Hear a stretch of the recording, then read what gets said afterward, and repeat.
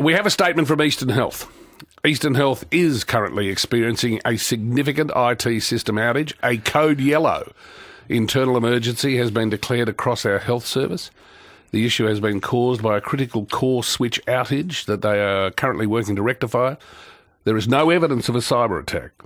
Hospital systems have reverted to downtime procedures and business continuity plans have been enacted. They've got a code yellow. There is a friend of this program, Alan Howe, who was once being interviewed by Victoria Police over something relating to something that had been in the newspaper. Mm-hmm. And there was, at police headquarters, there was a constant announcement of a code yellow and nothing was being done. And Alan eventually said to the people who were interviewing him, what does that mean? There's a code yellow. Should we be concerned? And they said, no, that's the lunch trolley.